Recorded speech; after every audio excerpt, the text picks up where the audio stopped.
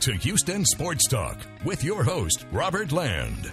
Thanks for stopping by Houston Sports Talk. Robert Land along with co-host RG Seal. And RG, I was looking it up, and I believe this is about the week we started 5 years ago. It's been 5 years on Houston Sports Talk. Can you believe it? So you're saying there's an anniversary? It's just 5 years now? Hey, if you've never listened to us, or if you're fairly new to us, we've had some great interviews over the year. We've interviewed AL Cy Young Award winner Dallas Keuchel, NBA Hall of Fame Rockets guard Calvin Murphy, Astros World Series MVP George Springer a few times, NFL Hall of Fame Oilers Elvin Bethea and Robert Brazil, World Cup champions Megan Klingenberg and Morgan Bryan, Olympic gold medalist Simone Biles, AL MVP Jose Altuve, and you know, some of those interviews are smaller, shorter, but we've had some great extended interviews, some good stuff with people like Bob Aspromonte, the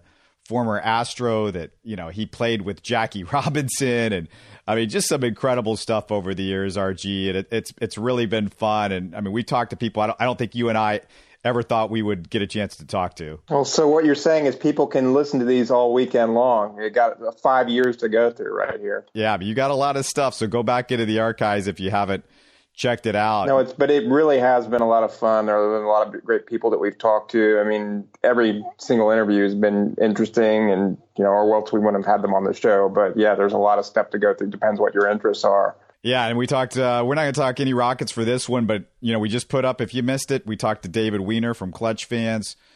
He knows his Rockets. We talked about the entire Rockets offseason, what's been going on, the recent news with Jeff Bzdelik, which is huge loss for the Rockets. He decided to retire basically our defensive coordinator for the Houston Rockets.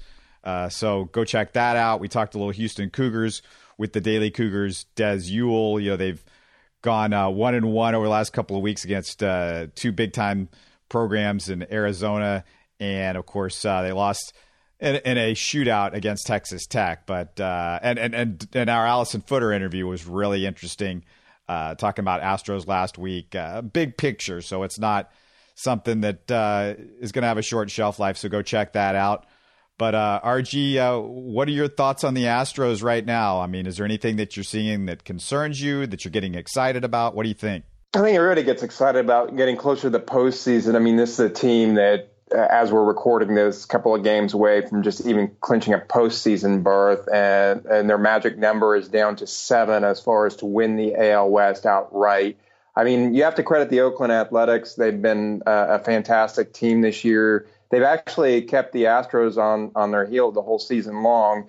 And so, you know, that's ultimately, I think, going to be good because, you know, that's something when you're in a division race, when you're having to play meaningful games until the end of the season. I mean, I know being on cruise control is better, kind of save your playoff roster. The Astros kind of did that last year, knowing that they were going to win the AL West, and it worked out.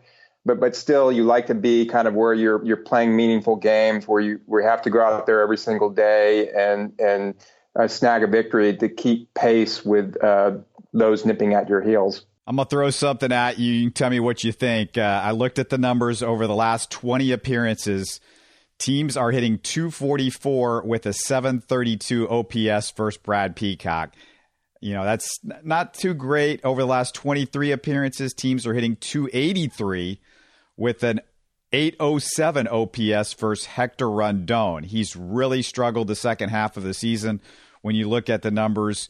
Are we sure, RG, that they're both a lock to make the postseason roster? Because somewhere you might want to fit Josh James. We talked about him and what he's been able to do with the power arm, somebody that you know can come in and get a strikeout in a big situation.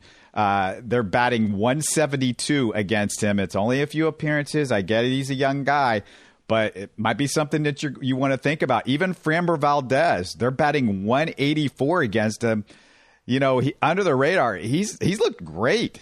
He's unbelievable so far. They're not going to, unless he's injured, they're not going to take Hector Rondon off the roster. This is a guy that's been the Astros closer until they acquired Roberto Osuna, and he went into the role. He's been 8th or 9th innings. He's had a tremendous season. The guy's a lock to make the postseason roster, so that's just silly to even say that he would be removed from it. Second of all, Brad Peacock, he's had that hand, foot, and mouth disease. He's had some ailments here. So, but I think if he's healthy, just based on what he did last season, we know how devastating his slider can be. Yes, he's had the home run balls this year and hasn't performed as he did in the past, but he's been a clutch postseason performer before. And so I assume that he'll probably be one of the guys on the roster. As for Framber Valdez, look, he's been great. But you have a decision to make because of all the other arms that you're planning to take in your bullpen. You know, you have to decide between Tony Sepp and Framber Valdez. And for me, even though, you know, we've criticized on this show Tony Sepp over the years, he's had a tremendously good season up to this point. And, you know, I mean, his whip is a 1.06. He's had 32 games this season, 27.1 innings pitched. 30 strikeouts. I mean, he's been an effective reliever, you know, and his earned run average too is 165. So he's going to be on the postseason roster here, and you know, so that's somebody that, you know, you're going to be putting him on because you need to have a situational left-hander. Now, Framber Valdez has been valuable, just what you said, being a rookie to come in, give innings pitched, and to do that. And look, this has all been important to try to win the division, and he's been helpful. I just don't see him being on the roster there because, A, he's not going to be starting like he has been doing. And then if you put him in the bullpen, in situational purposes, it's better to have Tony Sepp. And then you'd have to remove somebody else, like you said, a Josh James. Do you want Josh James who throws 100, or do you want Framber Valdez? Do you want Colin McHugh, who's been what you said was an all-star this year for most of the season, or do you want Framber Valdez? I mean, I'm sorry, it's just a numbers game. Yeah, if you think it's a lock for Osuna, Rondon, Presley, Sepp, McHugh, Joe Smith, and Peacock, so those are your seven-man bullpen, and you've got your four starters. They went with 11 guys last year in the ALDS. If you think that's a lock. I didn't say Peacock was a lock, and I'm pretty sure that Joe Smith, because of his arm angle, sidearm, and he's really pitched well the second half of the season. And, yeah, I mean, you would expect for those, but I still think if Lance McCullers healthy and he's coming out of there, he's going to be on the postseason roster too. But he might not be it for the ALDS. Remember, you can keep making the Astros plan to use him this last week of the season. They plan to put Lance McCullers out there for the bullpen. Now they might decide, because it's a short 5-game series, they have their 4 starters, and it's only, again, 5 games. It's not 7 games. They might decide to only have 11 pitchers.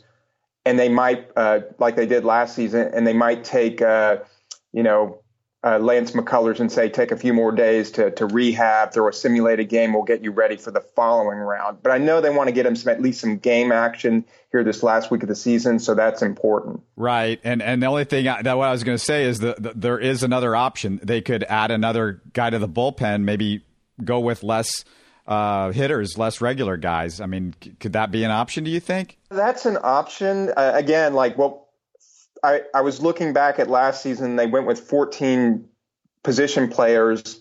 Remember, they had 3 catchers and 11 pitchers in the first round against Boston in the ALDS last year. Then they went to 13 and 12 for the other, I believe, for the ALCS and for the World Series.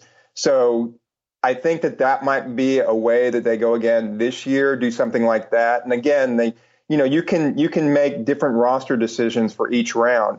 So, for instance, I mean, it's not out of the question if somebody doesn't pitch well, like what you've been mentioning in the first round, and then you still keep guys like Framber Valdez, or you keep a Brad Peacock or a Chris Davinsky, even whomever, you keep them ready and available, or Lance McCullers coming off an injury, you can always put them on the roster for the second round if the Astros advance that far, making that assumption, or for the World Series. So there's mixing and matching you can do with each successive division round. You don't have to make a decision and expect it to be throughout the whole postseason. This is just round by round in baseball. I mean, guys can get hot, things can change, but what's your lineup? What's your starting lineup for the Astros when they go to the postseason? I mean, I would assume it's going to be Springer and then Altuve and Bregman like they've been going. What do you do from there on? I mean, obviously Yuli and Gurriel and Correa are in the lineup. Josh Reddick's in the lineup. You might be flip-flopping catchers depending on a lefty-righty situation between McCann and Maldonado. What's your lineup from there on? Well, you pretty much have the whole lineup right there. I mean, Marwin Gonzalez is the only one you're really leaving out because your infield's going to be right. Bregman, Correa, Altuve, and Yuli Gurriel. Then your catcher, it's either McCann or Maldonado. And then you have your DH. It's going to be Tyler White, most likely. They'll probably keep Evan Gattis, too. He can be an option. Then you have your outfield. Again, it depends, there's Reddick. So if you're facing a left-hander or right-hander, but remember that the Cleveland Indians, who the Astros are going to be facing if they win the division, they have Corey Kluber. They have, Carlos Carrasco. They're now getting Trevor Bauer back, Mike Clevenger. So they have these pitchers in there. And then, a lot of them are right-handers there. So you have to look at it that they're going to want left-handed bats in the lineup. So, yeah, Josh Reddick in the outfield. Then you have George Springer, who would be starting anyway. And then you can look at, I would think it would be Marwin Gonzalez because he's a switch hitter. But, Tony Kemp, it's not exactly out of the question that he'll get a start or two because he's a left-hander. And Cleveland has, again, excellent right-handed starters. And so you might want to try to jumpstart the lineup. And he's been good at that, at being able to get on base. And we know base runners in the postseason, that's a premium. But judging on Marwin Gonzalez and the way he's hitting the clutch in the past and his postseason experience, I would assume that he would probably get that nod. And, maybe you pinch it late, with Tony Kemp or something like that. And against left-handers, then, of course, it's always a possibility that Jake Marisnick gets a start. I know people are look at that, but at least he'll be a late inning defensive replacement too. So yeah, I guess the question I had, and you kind of went on with all. Yeah, it is obvious who's going to play. I'm just saying, what's the order? I gave you 1, 2, 3. What are you doing from there on? Who's 4, 5, 6, 7, 8, and 9? To me, that's also kind of like who the pitcher is, who they're facing, what their numbers are. So if a batter has a particularly good career record against, I don't have the statistics in front of me. Against Corey Kluber, against Trevor Bauer, whomever the Indians are starting. I mean, that'll factor into it. So, but I mean, just generally speaking, it seems like right now, because Correa hasn't gotten his bat going and he's still maybe battling that injury and not 100%, has mechanical issues, that he'll probably be batting down lower in the order. He's Adam Everett right now, basically. He's a... Well, I mean, I don't want... it's true. I mean, that's who he is offensively. He's not Adam Everett, but, he's not the hitter that he was. And that's also kind of scary for the Astros because, look, I mean... Other than Alex Bregman, all the guys on the roster really aren't having the year that they had last year. I mean, Altuve was an MVP last year. Of course, we weren't expecting that again. But how many times we said, well, Marwin Gonzalez isn't having the season that he had last season.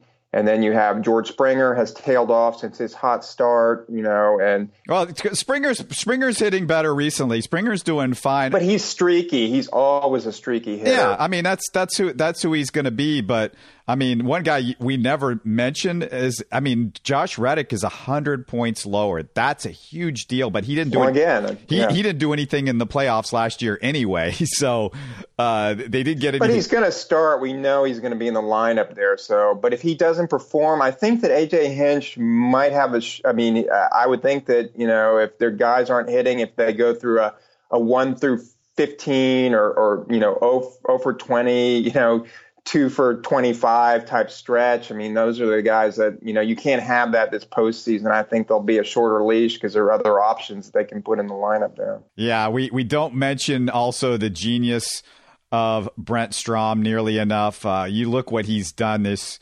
year, and it's remarkable. Justin Verlander, RG, he's a Cy Young candidate. Some people think he should win at age 35. I mean, you could say Chris Sale has got better numbers or Blake Snell, but when you look at the overall picture of how many innings more than he's got than a lot of those guys and the strikeouts and everything, I mean, he's so durable. So he puts up all these innings. So it's Justin Verlander. Again, possible Cy Young Award winner, Garrett Cole, best year ever. Charlie Morton, best year ever. Joe Smith, best season since 2014. Rendon, even with the struggles, it's his best season since 2015. And Ryan Presley, since he's gotten to Houston, has been flat out ridiculous. I mean, Brent Strom, again, nobody talks about him. We talk a lot about AJ Hinch or Jeff Luhnow. Brent Strom, he is so indispensable. I mean, he's done a great job as pitching coach. And I want to apologize to people who were listening when I gave Tony Sipp's numbers earlier. His current ERA is 2.06, 35 innings pitched, 1.14 whip. So I just wanted to correct the error there. But yeah, Justin Verlander, 202 innings, 2.67 ERA, 269 strikeouts. He's with only a couple of starts left. I mean, I guess you can't put it past him having 15 or 16 strikeouts and getting to that magical 300 number. But I mean, even to get close to that and to have your name and etch in Astros history up there with guys like Mike Scott, Nolan Ryan, J.R. Richard, as far as strikeouts in a season, I mean, it's really impressive. And Justin Verlander definitely will merit Cy Young consideration, but I don't think that he's going to win just because there probably will be that consideration for Blake Snell, just the superb season that he's having. And he's going to also end up winning 20 games. And, that's kind of a magical number. And then you have somebody like a Chris Sale, who's had a tremendous season for the Red Sox, but he was injured late. So, but Justin Verlander, you can't. The other thing is, he's had like a couple of guys on his staff have excellent seasons along with him. But I mean, would it shock me if he won the Cy Young Award too? No, I mean, especially if he has a couple of like shutouts down the stretch and wins, 18 games here and lowers his ERA and is dominant going into the postseason, then all bets are off, and he could end up winning the Cy Young. I would just right now it seems like he's at a little bit of a disadvantage. Yeah, actually, Blake Snell has picked up his 20th win, so that's a done deal. So, yeah, and the other little Astros note that I noticed this week, former Astros great Morgan Ensberg, great, maybe not great, but he had a really good year one year, almost got or did get into the MVP conversation. But RG gets fired after leading Single-A Buies Creek to the championship in his second season as the manager. And unlike the rest of his hitting career, RG, this wasn't a situation where Morgan Ensberg got caught looking. Yeah. Okay, there you go. Yeah. I love Morgan. He's been on the show. He's a good guy. It's surprising, though. I he's been with the organization for a long time. It looks like he did a good job as a manager. That's a little bit unexpected anyway. Well, I think actually to me, the bigger one was actually Rodney Linares, who's, he won the AAA again, like this past season. He was really successful with the Hooks, had been with the Astros organization a long time. A lot of players credit that, and they had a parting of the ways at the end of the season there too. But, that happens. I just was curious, kind of like for your take as far as for getting back to the Astros roster and putting it together for the postseason. Kind of like what would be your order? I assume that Justin Verlander starts the first game. Kind of how would you set things up after that for best 3 of 5 series? Right. I guess I would say you put Keuchel at number 2. The lefty thing, and then Garrett Cole. But I don't know. I mean, I just think Garrett Cole's pitched so much better. I would put Garrett.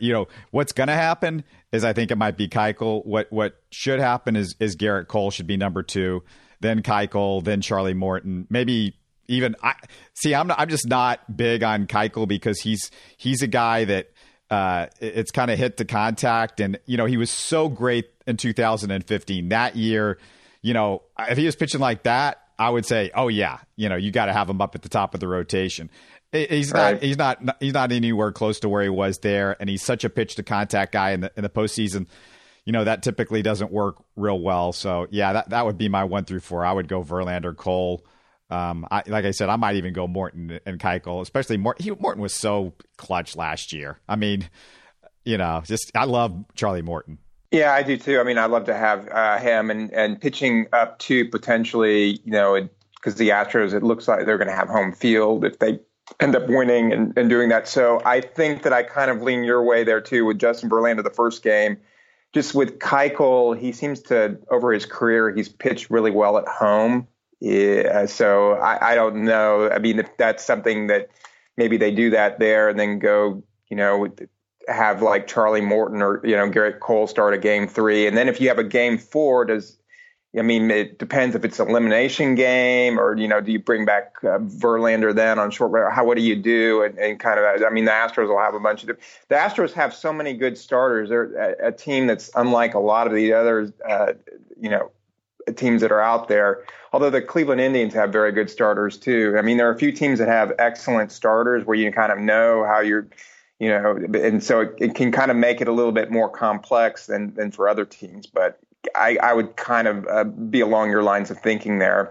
And I guess, too, just asking, I know you're a big Tyler White fan, the great white shark, and I assume that you want him to be the DH in the series. And yeah, I want him in the 4 spot. It doesn't look like they like him in the 4 spot. There's been this chance with Correa moving down and everything. I'd have him or Yuli in the 4 spot. I don't know why. AJ just seems to be so in love with putting Marwin in the 4 spot. I don't get it. I get he's hit pretty well recently, but Yuli is absolutely the best clutch hitter on the Astros. Him and Bregman are the 2 guys that you would say are the best clutch hitters right now. No question. So, yeah, that's how I would go. I would go tight. Would you take another power bat, like, of course, Evan Gattis then on the roster to have him available to pinch hit, be another DH? Or, the Astros could go with another option there where they try to bring speed off the bench, pinch runner. I think you can have both. You're going to have both. You're going to have Marisnick for speed, and Tony Kemp probably is going to be coming off the bench for speed. And then you're going to have Gattis. And Gattis, if McCann's facing a lefty late, maybe they bring in Gattis in, or maybe even Gattis could even pinch hit for Maldonado, because Gattis is a little better hitter than Maldonado is. So that's what Gattis is going to be for. He's going to be probably pinch hit, and even Josh Reddick, he could pinch hit for Josh Reddick late in games too as well. So those are all possibilities, and you got Marisnick and Tony Kemp that could come off the bench in that case. And your numbers, by the way, for Keuchel home and road this year, it's not the same as it's been in the past. I know what you're talking about, but it's a 3.9 ERA at home this year and a 3.52 on the road this year. And his whip numbers are almost identical home road. So, I don't know if that's going to matter a whole lot. I was going to ask you, just getting off the Astros for a second, I wanted to ask you this because there's a little article about John Smoltz, and, he says he's got an idea of how to fix baseball, and there's some stuff that he mentions that I think everybody's talked about. He's not a big fan of the shift and, the multiple changing of pitchers, which you and I have talked about. But one thing that he proposes, and the more you think about it, it's not such a bad idea. He says, let's adopt the split season schedule, just as they do in the minor leagues. He believes that it'll create dramatic division races again, reduce the number of teams tanking for draft picks.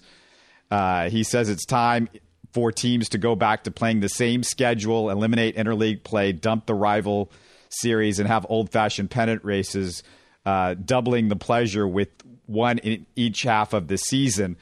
And RG, this is what he says. I think it gets really interesting. He says, the way it is now, 75% of teams leave spring training with no chance to win, no desire to win, so they can rebuild for the future. You look at the American League, it's self-sufficient on 4 teams. We've got no races. He said, I'd like to see a first half, second half scenario. I know people would kind of roll their eyes, but it would create more interest.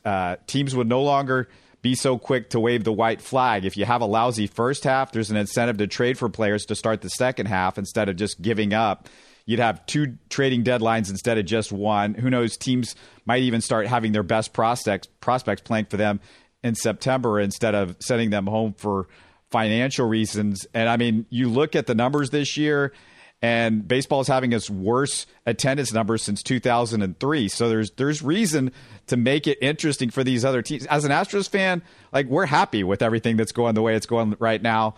But yeah, it would make things more interesting for the other teams, and it would kind of add it to the intrigue, because 162 games for a lot of these teams just means 162 games of wait till next year. It does, but I mean, I can see the pros to it, which you mentioned about that, but there are also some cons. And part of it, when he said eliminate interleague play, I just don't see that happening because of the interest with like the New York Mets and the New York Yankees playing Los Angeles Dodgers, Los Angeles Angels, those kind of like Chicago White Sox, Chicago Cubs, and plus getting to see some of these other teams and players come to cities every few years. I don't think that interleague's going away. I mean, maybe I think they would like to reduce it and maybe have it like it used to be, where it was only a couple of weeks during the season and stuff like that. But I just don't see interleague baseball going away. And the other thing too is I like the fact that baseball's always been a marathon season, and it enables over 162 games. If you have a great starting staff,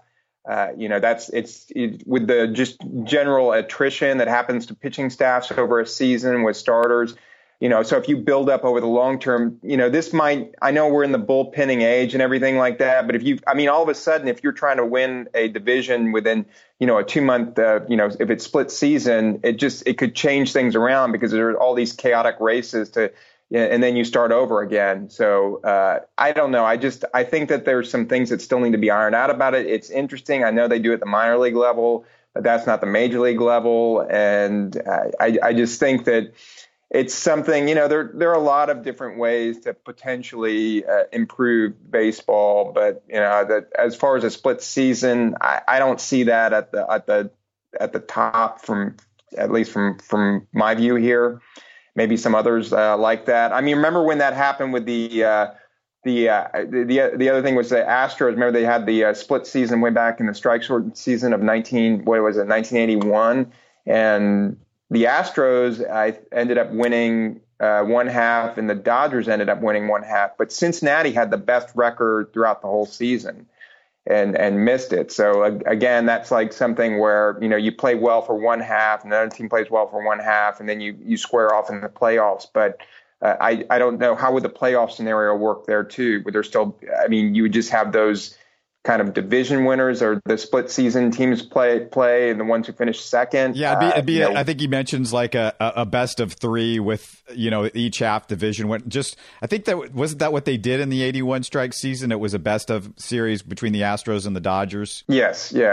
But then that also eliminates, like right now you have 5 playoff teams. So that would only mean for each league that would mean 4 playoff teams, because each split, maybe you have the split right if you were to do divisions, a couple of divisions. And well, you got 3 division winners, and they said if you win, it's like if you win both halves, you get a bye, so that would benefit by that.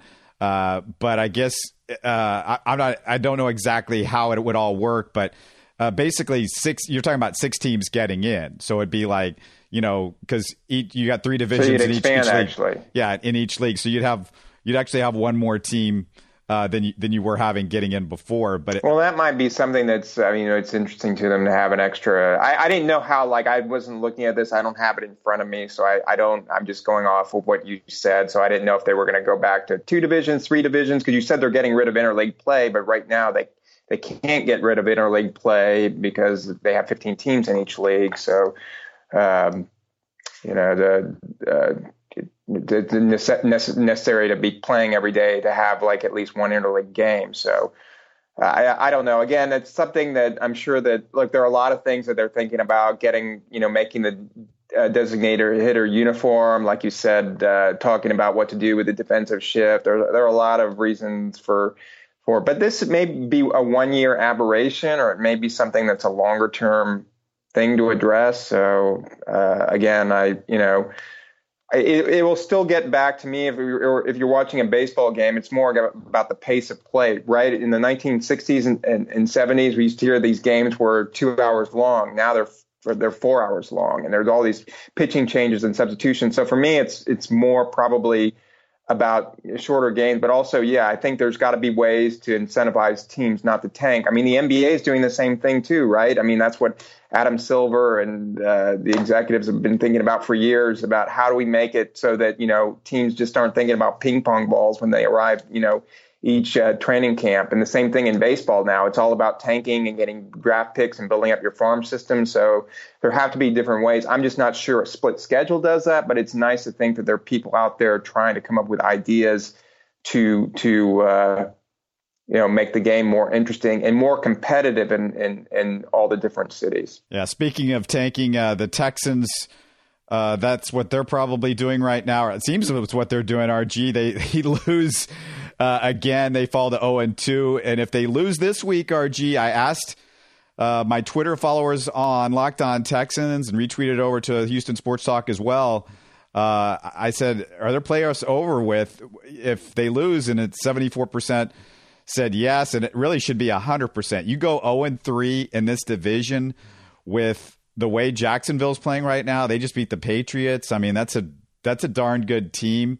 They're not going anywhere. I think they've got a lot of depth, especially on the defense. So the defense is going to keep them in it. Blake Bortles just figures out a way to do enough these days. But now they're behind everybody. I mean, even the Colts are playing a little bit better under Andrew Luck. So I mean, the Texans, this could be it. I mean, RG, back in the day, you and I remember in 1993, the Oilers started 1-4. Yeah, they made the playoffs, but they had to win like 11 straight. I don't think the Texans are going to pull off an 11 straight. Well, I don't think but look, they're not 100% done either. If they lose this upcoming Sunday, like you just said, that's also utterly ridiculous. So, maybe they're 90% done, but they're not 100% done because, look, I mean, in the second half of the season, they have the Browns. I know the Browns are improved this season, but they still have the Browns. They have the Colts at home. I mean, the Colts will be improved, but they're at the Jets. They've got the Bills on the schedule still. They're not like, I know they go on the road for the Eagles and stuff, but you don't know whether or not a 9-7 record could squeak into the playoffs again. The AFC, in certain ways, it seems, very dominant with like a Jacksonville, potentially the way that Kansas City's playing, maybe in the AFC West or Denver. You're always going to have, but Pittsburgh's 0-2 right now. That wasn't a team you were expecting to be 0-2. New England's 1-1. So, I mean, it might be something where 9-7, and even if you start off 0-3, is it possible that you go,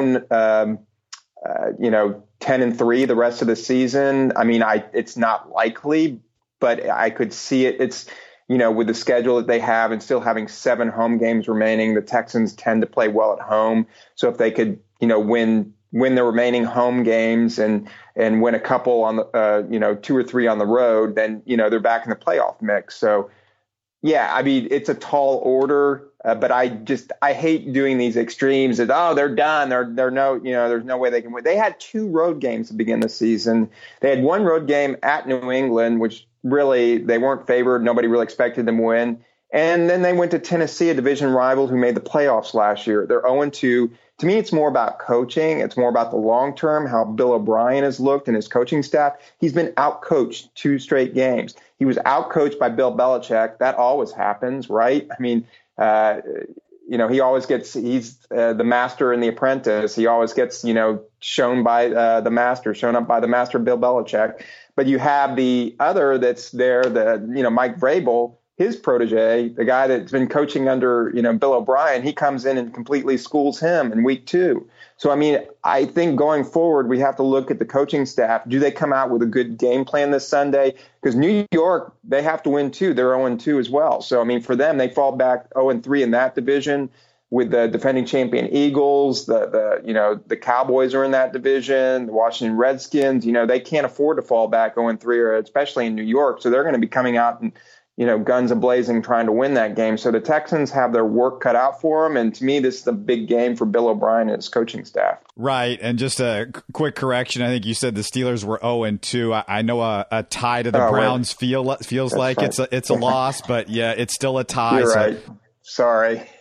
It does feel like a loss, doesn't it? Yeah, they're 0-1-1. So that's but yeah, everybody in the Texans division has at least 1 win except guess who? The Texans. They're the only ones that are sitting back there. I mean, the Titans and the Colts are 1-1 now. But the Titans, I still have no good feels about the Titans having a great season. But the Jags are going to be really good, and it's going to be tough to to start getting yourself out of this hole. And obviously Deshaun also, not just to O'Brien, but Deshaun's got to start playing a little bit better quarterback. I mean, yeah, he got 300 yards and threw a couple of touchdowns last week, but he's putting the ball on the ground and throwing too many interceptions and holding on to the ball too long. All those things. Go to Locked On Texans. You'll hear me rant and rave after every Texans game and occasionally throughout the week as well. So, yeah, check us out. We're daily over there, and we're having a lot of fun. Good guest as well. So it's just Locked On Texans on iTunes and Spotify and Google Podcasts, pretty much anywhere you can get it. Anything else, RG? Got to give a nice tip of the cap to. I forgot to a couple weeks ago, and it's been a while, I think, since you and I have talked. But Tina Thompson, Houston Comet, is now a Hall of Fame basketball player. Oh, I thought you were going to say she was on Dancing with the Stars new season. I have no idea. No, yeah, she's a Hall of Famer. Gave a little shout out to Carol Dawson. Congratulations to her. Yeah, shout out to Carol Dawson while she was up there, and a couple of Rockets assistants and stuff. By the way, did you watch the Canelo GGG fight? Did you Triple G? Did you care about that, or did you watch it? Nah, I'm not big into boxing these days. Well, it was actually a pretty good fight. That's why I was wondering. But a lot of people, controversial decision with Canelo Alvarez winning over Triple G. So I didn't know if you had watched it and what you thought about it. All right, next time we talk, it's one step closer to finding out where the Astros are when it's all said and done. We're almost there, almost to playoff time. Get on the choo-choo train. It's in Minute Maid Park. We'll talk to you again next week. Have a great one, guys. Thanks again for listening, and if you're new to the show, subscribe to Houston Sports Talk on iTunes, Stitcher, or the TuneIn app. You can keep up with this show and my daily Locked On Texans podcast on Twitter and Facebook, or by going to HoustonSportsTalk.net or LockedOnTexans.com.